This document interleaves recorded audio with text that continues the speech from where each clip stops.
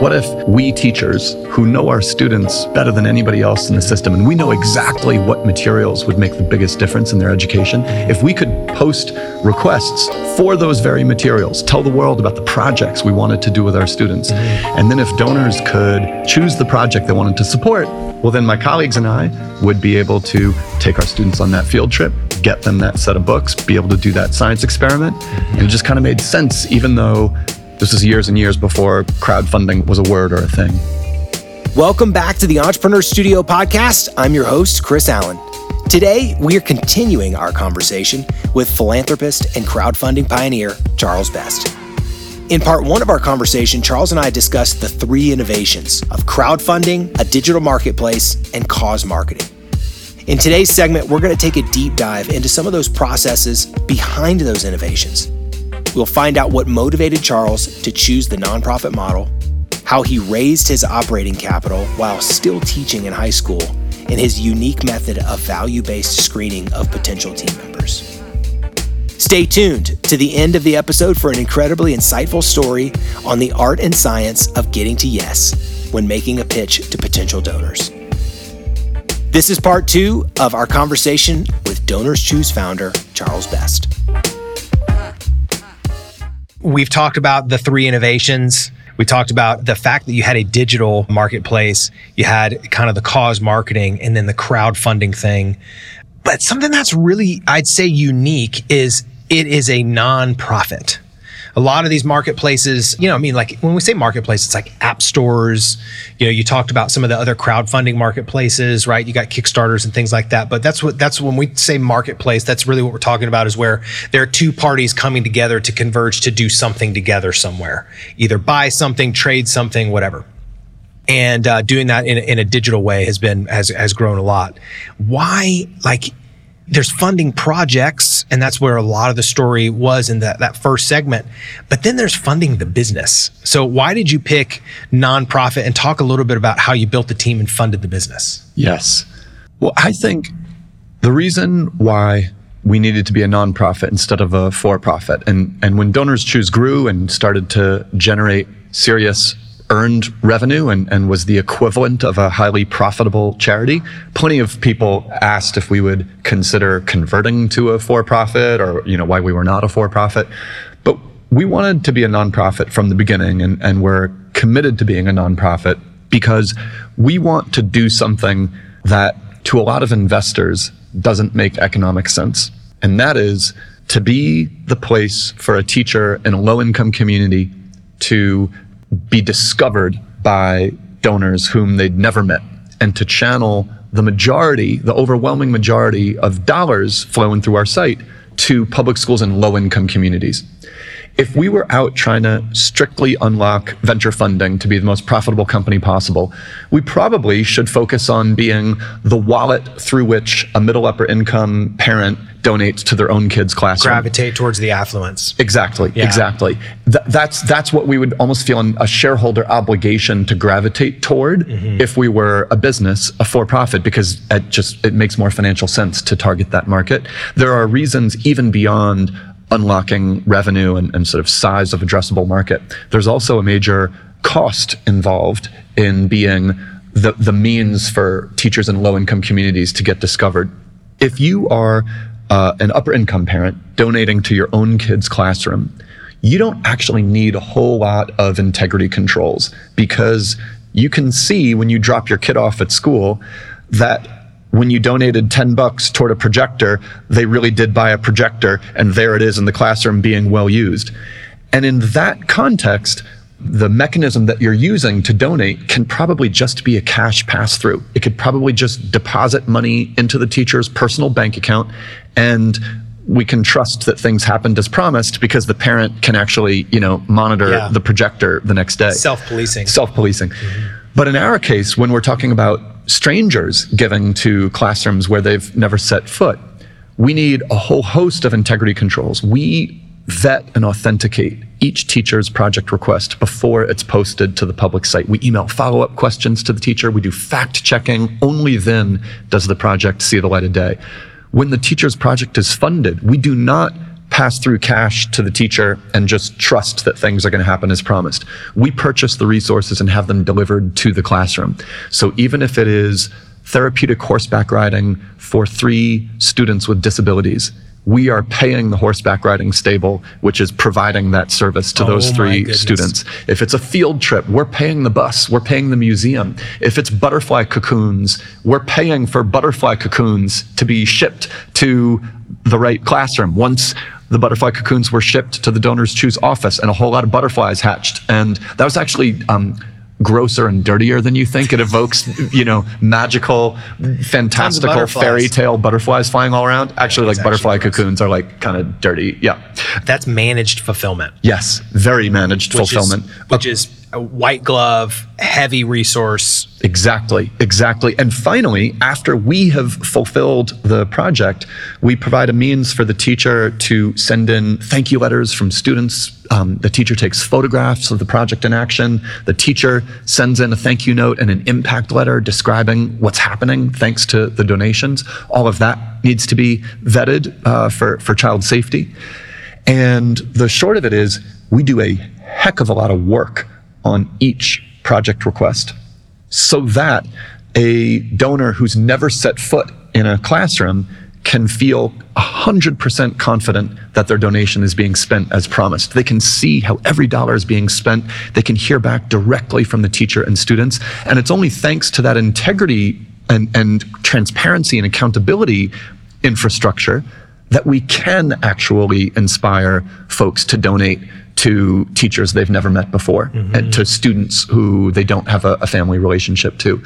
And of course, that adds cost to our model. And we've figured out how to make all that work scalable, but it's just another example of how the mission that we have set forth of being a force for equity in education doesn't always make business sense, and that's why we're a nonprofit. That's a powerful message, and the managed fulfillment, I think, provides a security. And I think it also, that experience that you just described is probably a really great invitation for not only teachers to post again, but also and to think big. Yes. Because they're like, it's going to take a lot of time. I got to do all these things. That's right. I'm going to put bigger projects on, not the $50 for some markers for everybody. That's exactly right. But then, on the donor side, for them to know, okay, I can trust the managed fulfillment. There's enough reputational equity with DonorsChoose that I kind of believe, and there's a security in giving online now that they can do that, and that there's a likelihood or an invitation for them to give again. It's super awesome. But you just said something that you were like, it's resource intensive. It takes a lot of work. There are people involved. It's white glove, like I had said. So that is the business of DonorsChoose. So how do you fund the business of DonorsChoose that happens to be a nonprofit? When someone gives to a classroom project request on our site, let's say, by the way, Chris, what would be the passion that you would express on DonorsChoose? Is it a particular book that you loved to read, or a sport you played in high school, or a hobby that you have, or a place, a town in America that you feel a lot of heart for? I have a soft spot for musicians. Okay. Yeah. Okay. So kids trying and learning new musical skills. Okay. So if you did a search for Denver music project requests on our site, you'd probably have a few to choose from. If you pick one from a Denver teacher who is requesting violins for 3 of her most promising students, and that project costs $1,000, and let's say you commit to give $100 to that very project, you'd be encouraged, but not required, to allocate 15%, or in this case, $15 of your donation to support the work that DonorsChoose does. About 85% of donors keep that 15% optional allocation included in their donation, and the income thus generated is our operating income. And that's the money that we use to pay salaries, to keep the lights on. For the first 10 years of DonorsChoose, that operating income was not sufficient to pay our bills. We had to seek outside operating support. In year 10, we broke even. There were enough people giving to enough classroom projects, including that 15% enough of the time, that the revenue thus generated paid all our bills. Today, we generate millions of dollars in operating income over and above our operating expenses. Meaning we're the nonprofit equivalent of a highly profitable organization, and we deploy all of those I don't want to use the word surplus because we actually feel it's very vital, but the money that we bring in over and above our operating expenses, we put all back into classroom projects in really strategic ways. If you're a teacher in a low-income community posting your first project, we match all the donations to your first project. The money to do that comes from that operating surplus. Do you do capital expenditures out of that too? Because that's operating income that comes out of it. Do you do capital expenditures and things like that? We do. Okay. We do. All right, so that makes sense. So like if you need infrastructure changes, you need just things that you need that are capital expenses, you can use it out of That's that. right. Okay. That's super cool. So what did you do from, all the way up to year 10 before you broke even? How did you go get the balance of your operating income? We did something that was very similar to what a tech startup might do, or even a business looking to grow. In year 5, we put together a plan for going national, for opening to all the public schools in America. Okay. And our commitment was, if we can get a $14 million infusion of operating capital, we'll be able to build the tech infrastructure, the people infrastructure, so that DonorsChoose can go national, so that we can open to all the public schools in the country. And when we do, there will be enough people giving to enough classroom projects, including that 15% enough of the time, that DonorsChoose will break even before that $14 million runs out. And in fact, $6 million of that $14 million is still sitting in our bank account because we hit break even before that kind of Series A ran out. And it wasn't that's not a typical approach for a nonprofit. It's really the approach that a business would take. But I think it was a compelling proposition, and it sure gave us a sense of urgency of like, we got to get to break even before this $14 million infusion is spent out. All right, question popped in my mind. Were you teaching during this time? I taught for 5 years. By my 5th year teaching, I felt like I risked not being a good teacher because I was yammering on my phone in between every class break and racing out the door when the school bell rang, and no longer hanging out in the teacher's lunchroom with my colleagues where the idea for DonorsChoose, came to be. So I taught for 5 years, and then from year 6 onward, it was DonorsChoose full time. Wow. Okay, so talk about the leadership team during that time when you decide to go, raise this $14 million. What was the leadership team, or who was in the foxhole with you to go raise that money? A group of people, most of whom are still with DonorsChoose. I did make more than my share of hiring mistakes in maybe the first 5-10 years of DonorsChoose, but I'd like to think I learned from them, and I think the caliber of the DonorsChoose leadership team, and really at every level of DonorsChoose, reflects that learning. We have really long tenure, and we actually tend to recruit from former teachers who used DonorsChoose. That's a profile we love to recruit from. We recruit even more from folks in the business sector who maybe have thought about joining a nonprofit because they want to do even more good for the world during their workday, but who don't want their business acumen or their tech savvy or their data prowess to soften or to atrophy. And DonorsChoose is the magnet for those people. We tend to recruit from the business sector folks who can see that the caliber of the DonorsChoose team, the strength of our tech stack, the focus we have on data, our obsession with customers and customer service could go up against a Fortune 50 company. Yeah. Well, it takes a really interesting collection of people and prowess and dedication to do something that is behavior changing, because that's the hardest.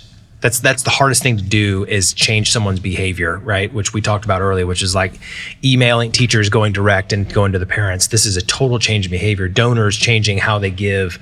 So it takes a real culture to do that. And talk to us a little bit about, give us something you believed about your hiring techniques, and then recognizing that I needed to make a modification about how I recruit and how I hire. Give us a story about that, and you can change the name if you want. I think in the early days, I was, especially in the tech arena, I was wowed by pedigree, by academic background, by sort of formal credentials. If someone had a PhD in computer science, I thought, oh my gosh, they have a PhD. I'm supposed to address them as Dr. So-and-so. They must be amazing. Must be. And there's not a whole lot of correlation between having a PhD in computer science and being a great manager or leader. There might be a decently positive correlation between that academic background and being a good individual contributor, coder, maybe, but there might not be any correlation between that and being a great and leading people. That was a big learning for me. Well, you appreciated education too. Yes. Right. So I could see how that's like, oh man, this person's committed. Yes. Yes. And then it's like, oh, but they may not know how to lead people. That's right. I think we also learned that it's okay to interview not just for cognitive horsepower and inventiveness and work ethic, but to also interview for humility and to interview for an attitude of gratitude, which is something that we try and exemplify at DonorsChoose and our model as well as in our people. So that's the thing that I find really powerful is when businesses are values driven. And it's really easy, if you will, if you're a nonprofit to be like, hey, there's something we value, right? But there's something more there that I think you probably have done, especially with the gratitude thing. Talk to us about the values of DonorsChoose and how you sort of screen people with those values. I'll give you one example of an interview question that we sometimes ask. And the interview question is, who are you grateful for? About half of candidates immediately mention their mom and then can't name anybody else. And we think that the ability to rattle off the coach in high school who meant so much to you, the former boss you had at your last workplace who taught you this and that, the ability to rattle off people who you feel a sense of debt to is so indicative of the kind of person you want to work with. And not just an attitude of gratitude, but humility, thoughtfulness, ability to give credit where credit is due, lack of a sense of entitlement. It captures a lot, that question. And it's kind of wild how many people cannot go past their mom in who are you grateful for? That is a ridiculously insightful question. I love that one a lot. Because instantly I'm sitting here thinking, how would I answer that question? There really is something to be said, knowing that it wasn't you that got you alone, your own, even though grit, effort, dedication, those things matter, and your values definitely get you somewhere, especially if you have achieved success. But the amount of people that helped you do what you did, helped instill those things in you, that helped refine those things in you, that helped foster those things around you, that helped create environments that you didn't even know that that's what they were doing, right? And that's the power of mentorship. That's the power of coaching, the power of all those things. It is so important to be able to go, that is happening for me and to me, and to be like, I appreciate it. That's right. That's right. It's a powerful thing. That's really insightful, because you just asked a question that showed what's in someone's heart really quickly. That's right. I'll give you one other interview question, not quite as fun as who are you grateful for, but we like to identify a passion for learning, for self-improvement. And one way to get at that, at the beginning of the interview, people usually say, walk me through your resume and, give me the voiceover of what you've been up to over the last 5 years, 10 years. And we'll say, hey, instead of walking us through what you've done over the last 5, 10 years on your resume, tell us what you've learned, one thing you've learned at each stage of your career. And most people cannot do that pivot. They have their stump speech about, their career over the last 10 years, and they're not trying to come off of that at all. And so it's actually a fraction of people who are able to hear that you want them to do something different walking through their resume and actually pivot to saying, here's what I learned at each of the jobs I've had over the last few years. I mean, basically those two questions right there reveal someone's willingness to be vulnerable. Yes. And that says a lot about their willingness to connect and be somebody that you're like, I could get into the foxhole with that person, and we can go to, righteous war to go raise as much funds as we can for the people that we care about. I never thought of the common thread as a willingness to be vulnerable, but I think you nailed it. Those are like super practical things. And I think the culture is really, really powerful. I want to talk about how, specifically with your story, you seem to be somebody who can pitch, and that doesn't come very natural to people. But one of the things that I've noticed with either small businesses or entrepreneurs that are doing startups is that there is often a perception that when you're a consumer, you're like, here are the things that drew me to something. And it's like, I was walking by a restaurant, and so I walked in and gave it a shot, or somebody recommended it to me. And I think that the art of attraction is totally different when you become a business owner or an operator, where you're no longer a consumer and you have to think like, how do I get that initial traction? You are often, how rarely are you at a grand opening? You're often at some places that's already open, yes, right? And that already has some traction. So if you were to talk to a group of entrepreneurs or a group of people operating even nonprofits, what would you say are some keys to being able to find your story or your hook and the outlets to go share that? Well, first, what I think you're making clear is that if you're going to be an entrepreneur, small business creator, you need to see sales as the art and science of getting to yes. You need to see it as the thrill of the chase. I think there are a lot of folks, I think the vast majority of folks out there feel that sales is undignified, that on the ask side of the table, that you're soliciting, that you're coming with your hand, your hat in hand, and asking for something. And I don't see it that way. I see it as the thrill of the chase. And I think you need to see it that way to be an entrepreneur or a small business owner.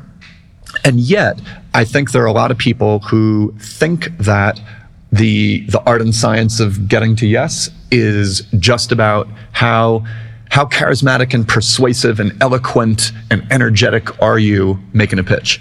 And I do get energetic and excited about what we're working on. Hopefully you can feel that right now. It's effervescent. But I'll give an example of how we got Stephen Colbert involved with DonorsChoose, because he has become in many ways our hardest working board member. He gives a DonorsChoose gift card to every guest who goes on the Late Show. That's awesome. He has done stunts and campaigns and calls to action that have generated tens of millions of dollars in giving to projects on our site. And Stephen Colbert got engaged with DonorsChoose in 2008 when he was running for president in the South Carolina Democratic primary, basically as a joke. And we sensed, as he was doing this run for the presidency, that he had a problem on his hands, which is he had all these fans and viewers and followers who wanted to support his campaign financially, but Stephen himself would not actually want his viewers to part with their hard-earned money for something that was an act of satire, for a joke. So he had like a bit of a conundrum on his hands. So we guessed. And so we came up with an idea for a philanthropic presidential straw poll on DonorsChoose, where someone could donate to a classroom project in honor of their favorite candidate and thereby push their candidate higher up in what we were going to call a straw poll that makes a difference. And we found a way to share this idea with Stephen. Craig Newmark, the founder of Craigslist, was someone who had said yes to coffee with me when I emailed him cold out of the blue. He didn't know me from Adam. Year 2 of DonorsChoose, but he was like, all right, yeah, sure, I'll have coffee with you at Cole Hardware store in San Francisco the next time you're in the city. And we knew he was going on the Colbert Report, so we were like, hey, Craig, we've got this idea for a philanthropic straw poll. And the wife of Jonathan Alter, that Newsweek editor who had done that first paragraph, his wife was working at the Colbert Report, so we had a second angle in as well. We got the idea to Stephen Colbert, and it turned out that's exactly the kind of thing he was looking for as the way for his viewers to step up and show their love. And he called upon his viewers to make him the winner of the DonorsChoose straw poll that makes a difference. He inspired tens of thousands of dollars in donations to South Carolina projects on our site. And that was the beginning of the most deep engagement we could ever ask for from a celebrity supporter. The lesson here is that we didn't go to Stephen saying, DonorsChoose is a great cause. You ought to support us because we're great. Instead, we went in saying, hey, Stephen, we sense that you have a challenge on your hands. We sense that you have a bit of a problem to solve. Our organization can be a means for you to solve that problem and overcome that challenge that you're facing. And oh, by the way, we're a good cause. But I think that approach of your organization not as this wonderful thing unto itself, but your organization as a means for somebody to solve a problem that they have, where you're showing that this pitch is specific to them. You're not coming in with your standard stump speech. You're saying, hey, after learning about what you're doing, I sense that you have this challenge. Here's how my company, my organization, my product could help you solve that challenge that I sense that you have. That was our sort of unlock for the most important celebrity supporter we have. That is amazing. And it is clear, right, where the three innovations that we were talking about, there's a theme and a thread that you are really great at recognizing good intentions with problems in the way. Yes. And I think unlocking that's a real gift. That's a real gift. It's powerful to sit and listen to all of the things that you've been able to do to unlock. I just have to know, now we're going to geek out for a second. This isn't even trajectory. I just want to know, like, what's the other A/B test story that you said you were going to tell me? Yeah. All right. About 8 years ago, our CFO came into the office having just read a book called Drunk Tank Pink by this NYU business school professor. And the book cited research that people are more likely to donate to hurricane relief if the first letter of the hurricane is the same first letter as their own name. No way. And apparently this effect is so pronounced that the US Meteorological Survey has left $500 million of hurricane relief giving on the table by not giving the most severe hurricanes common first letter names, and thereby inspiring that much more hurricane relief giving. So our CFO comes in the office, he's citing that research. We have an open office, and I overhear him sharing it. And I'm like, wait, we should do something with that research insight. We've got hundreds of thousands of teachers and millions of donors. We can match them up, maybe by name. Valentine's Day was coming up. So we did an ABC multivariable concurrent test. We had a poem that we sent 3 variations of. The first poem said, "Roses are red, violets are blue. We heart this teacher and hope you do too." And underneath that poem that we emailed to a randomly selected third of our donors, we would show a classroom project request that was algorithmically selected just to be compelling. Yeah. Maybe it was from an especially high poverty public school, not needing very much money to cross the finish line, from a teacher who'd never been funded before, that a lot of other donors had given to. A really compelling project. Popular scenarios. That's right. So that was test flight A. Test flight B said, "Roses are red, violets are blue. Give to a teacher in a classroom near you." And underneath that poem, we would show a classroom project request targeted to your IP address or to your billing zip code. Here's a classroom near you. And that should be the holy grail of personalization, right? Hyperlocal geo-targeting. Test flight C said, "Roses are red, violets are blue. Give to a teacher with the same name as you." And underneath that poem, we would show you a classroom project request from a Mr. or Ms. Allen. And if you had an especially common last name like Smith, then we would key off of you having the same first name as the teacher, because we would want it to feel like a little bit idiosyncratic.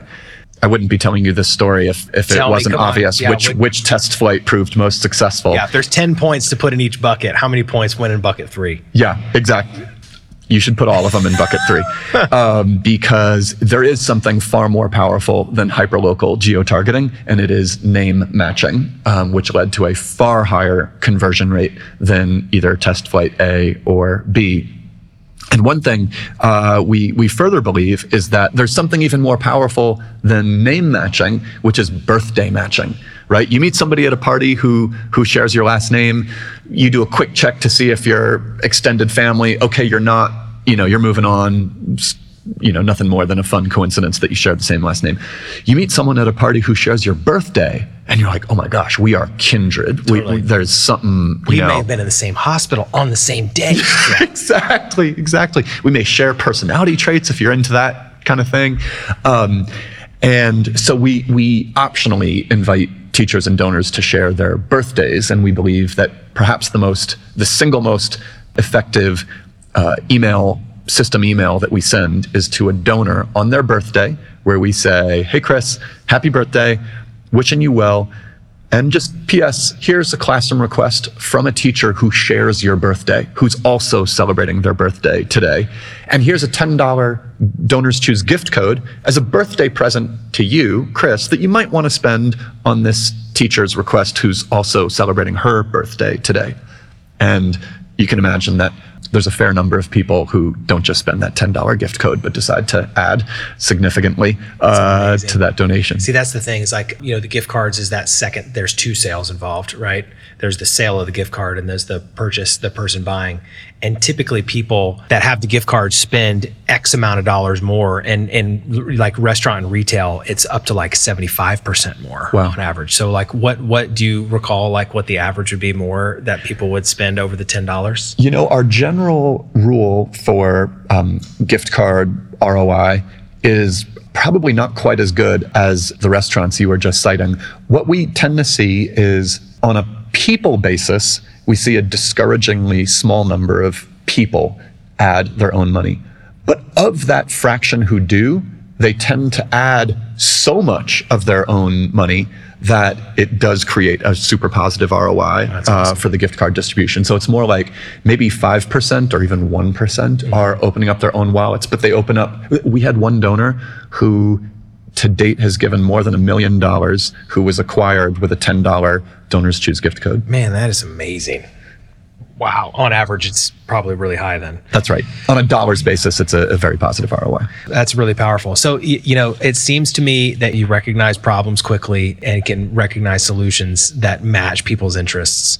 I don't know if that's learned or if it's a superpower or what, but it's really powerful. It's really powerful. It's been incredible to listen to your story and to hear all of the things that you've been able to accomplish.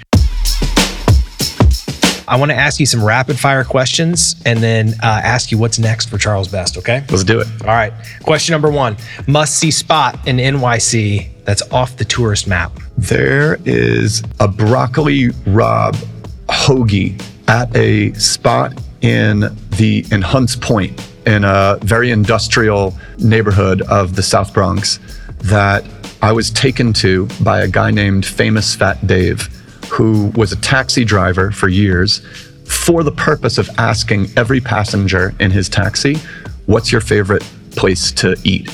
And he would just collect all of these tips, and he will take you to the Irish place in Queens that makes the best roast beef sandwich. He'll take you to the Spumoni place where they use like pistachios to create ice cream. He will take you to the place where you can get like a fried Twinkie. He will take you to the most interesting places. And actually, I think my two favorites were Jerk Shrimp, which was a stop off in the Bronx, and then a broccoli rabe hero, which was not like a sandwich for vegans. It's like a grubby, delicious truck driver's version of a broccoli rabe hero. I love it. And do you still have this person's contact information? Famous Fat Dave. You can look him up. All right. That sounds good. So would you describe yourself as a thinker or a doer? Doer. All right. You're moving from New York to LA soon. Yes. What are you most excited about? I'm excited about tacos in LA. Okay, foodie. All right. Famous Fat Dave, is that what his name was? That's right. And then what's a major adjustment that you're anticipating? I didn't get my driver's license until I was 22 because I grew up in New York City and I walked and took the subway everywhere. And so driving every day in LA is going to be kind of new for me. The 405. Mm-hmm. What was your favorite historical period to teach on? I loved the gold rush. I loved teaching on it and I loved researching it in college. Wow. Well, what's one historical figure that you'd want to have dinner with? I'm going to say Harry Truman because I read his bio and he just seemed like the most stand-up guy who people had low expectations of and who smashed those expectations. Man, that's awesome. Love that. All right. What's another entrepreneur that inspires you? A whole bunch. But I'm going to say, this could be a segue, a woman named Ethelyn Kaplan, who was a single mom who in 1954 opened her own toy store on Lakeshore Avenue in Oakland and saw a lot of teachers coming in to her toy store and saw, I need to become the place for teachers and then principals and schools and nursery schools and preschools to get what they need to furnish their classrooms, and it would become Lakeshore Learning. All right. Well, then what's next for you? Speaking of. Yeah. So about 2 years ago, I passed my 20th anniversary at DonorsChoose. And I was having as much fun as ever, learning as much as ever. But I just knew I've got to pass the torch at some point. And if I can't resolve to do that on my 20th anniversary, then, when the heck am I going to do it? So I resolved to pass the torch. I was able to recruit the dream candidate who I'd had in mind, a guy named Alex Garrier, who's incredible.